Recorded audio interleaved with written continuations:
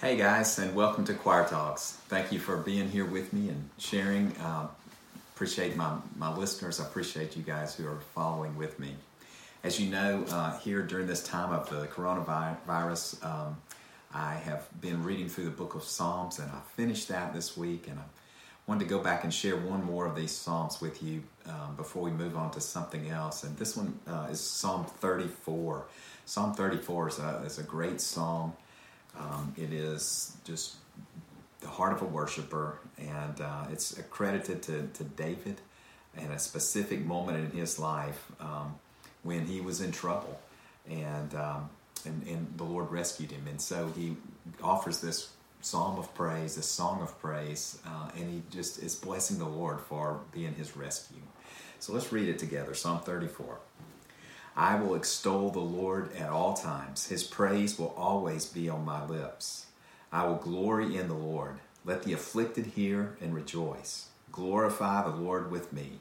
Let us exalt his name together.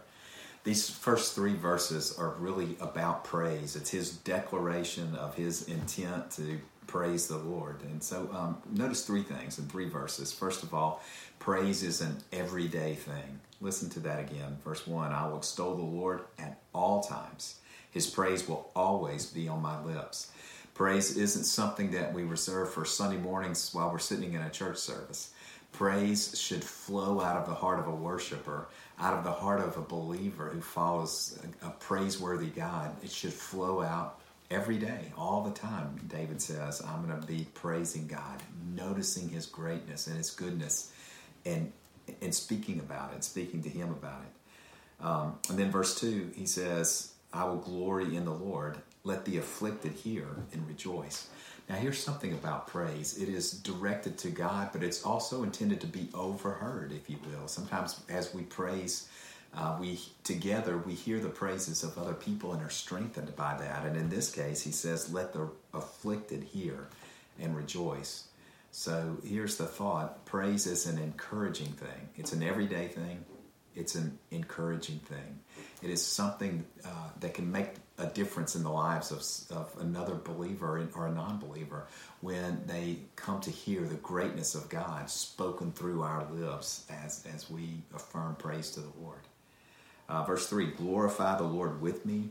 Let us exalt his name together. Notice these two phrases, with me and exalt together. Praise is a together thing. We can praise the Father when we are sitting by ourselves on the side of a mountain or on a beach somewhere. Absolutely. When we look into creation, we are drawn to give praise to the Lord. However, there's something super powerful about sharing that praise. There's something about joining together with brothers and sisters to worship and specifically to praise that magnifies our praise, makes it even greater. The praise of one should encourage and draw someone else to praise also.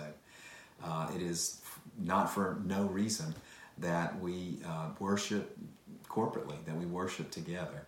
Our praises belong together. Praise is a together thing. And then he gives some personal testimony, starting in verse 4. He says, I sought the Lord, and he answered me. He delivered me from all my fears. So I told you before that he was in trouble at this point in his life before Abimelech. He was in a place of trouble, and God delivered him. And in the midst of that trouble, he was fearful. He was fearful of what a man would do to him. And so he said, I sought the Lord. I called out to the Lord, and he delivered me, not out of my trouble, but he delivered me out of my fear.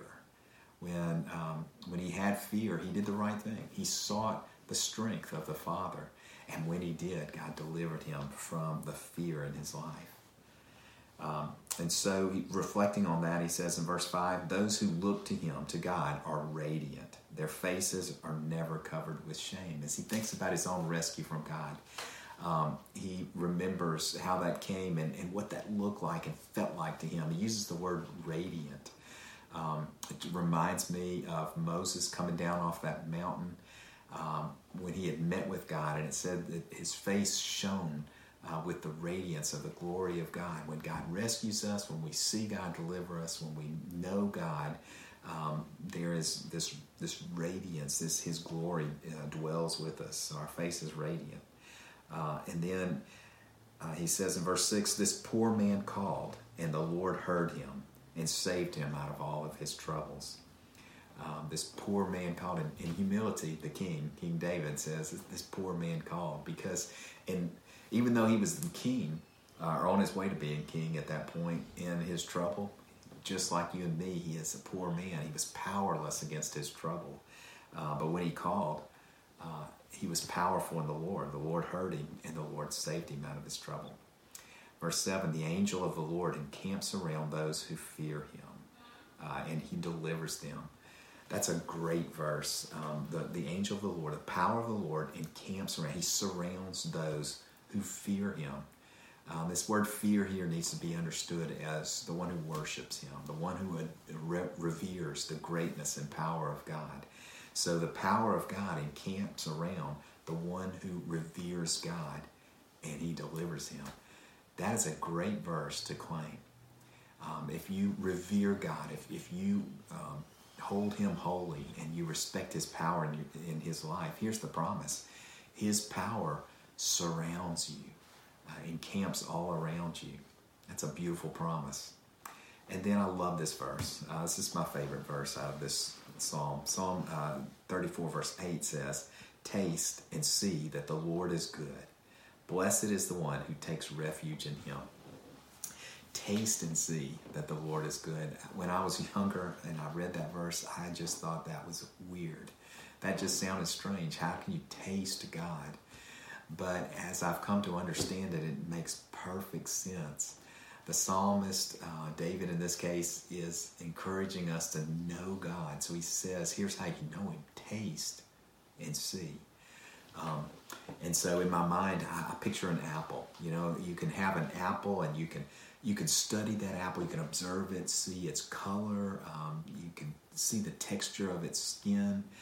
If you were a scientist, you could cut it open and analyze the molecules inside it. You could learn about what type of apple tree maybe produced it. And there's so much that you could learn about that apple. But you would never completely understand that apple until when? Until you took a bite out of it. When you bit into that apple and experienced it, then you would understand what that apple is all about. So he says, just like that, taste and see. You can sit in many a church service and hear somebody preach about God. You can read many books and hear what somebody else says about God, but you will never completely understand God secondhand. You got to taste and see. We understand God when we experience him. When we experience his goodness, when we experience his greatness, then we understand God. So listen to David again. He says, this poor man called and the Lord heard him and he saved him out of trouble. He had tasted, he had experienced God's goodness, and now he believes it and understands God in a new way. Taste and see. By experience, know that God is good. Blessed is the one who takes refuge in him. And then he instructs us, fear the Lord, or revere him, you his holy people. For those who fear him lack nothing. Now this is, to me, is an important principle. If you fear and revere God, you begin to understand in his ways and think like he thinks. And when you do that, you lack nothing, is the promise that he makes here. When I have my own earthly human agenda, I might see things in my life that I feel lacking about. But when I honor God and when I seek him and his thoughts become my thoughts, then I realize that he is all I need and that in him I have everything. I lack nothing.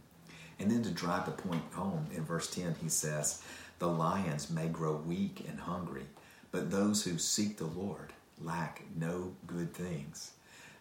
No good thing. So he thinks about the lion, the mightiest, known for its strength. The lion is the strongest thing he can think of, perhaps. And he says, even the lions, though, grow weak and hungry. Even in the strongest, there is weakness.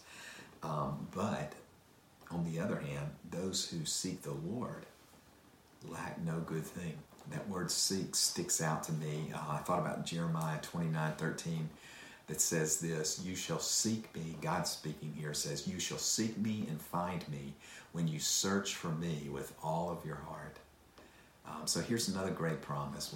If that's the kind of follower you are, seeking and searching after God with all your heart, then in Him you're going to find everything you need, and you'll lack for no good thing. Verse 11, come, my children, listen to me. I will teach you the fear of the Lord. Whoever of you loves life and desires to see many good days, keep your tongue from evil, your lips from telling lies. Turn from evil and do good. Seek peace and pursue it. So here he says, let me teach you about the fear of the Lord. Let me teach you to be a worshiper. And then he gives us instructions that involve our behavior. If we're going to really fear the Lord and revere Him, He is holy, and our lives need to begin to reflect that. If the behavior of our life doesn't reflect the holiness of God, then we don't really fear Him. So he says, let me teach you how to fear God. Begin to follow His commands. Begin to walk in godly ways, and then you will learn to fear Him.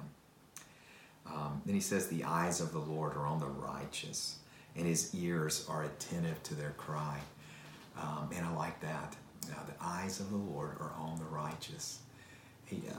In this difficult time that we're walking through right here, that's a great thing to remember, that the eyes of the Lord are on the ones, the righteous ones, the ones who follow Him, the ones who by grace have received the righteousness of Christ. Here's the promise: the eyes of the Lord are on you, and His ears are attentive to your cry. He hears your prayers. What a great promise for us to remember. The Lord sees us. He is always with us, and He hears our prayer. As we cry out to Him, those words that we call out to Him are not lost on the Father. He hears our prayer. One more out of Psalm 34, verse 18 says this: the Lord is close to the brokenhearted and saves those who are crushed in spirit. Here's a principle I believe that we see in the Bible, that God gives grace to the one who is humble. You can find that in 1 Peter, you can find it in James, and you can find it here in the Psalms. The Lord gives grace to the one who is humble. So here he says the Lord is close to the one who is brokenhearted, the one who's been crushed down by life. He saves those who are crushed in spirit. When we are at our greatest point of need, the Father is with us. So there's many encouragements here in Psalm 34. I encourage you to read it. We didn't read every verse here, but there's more to be gleaned out of that. But I hope today, as you read Psalm 34, that you're encouraged and that you're prompted to be a worshiper, one who gives praise to the one who delivers you. Let's pray.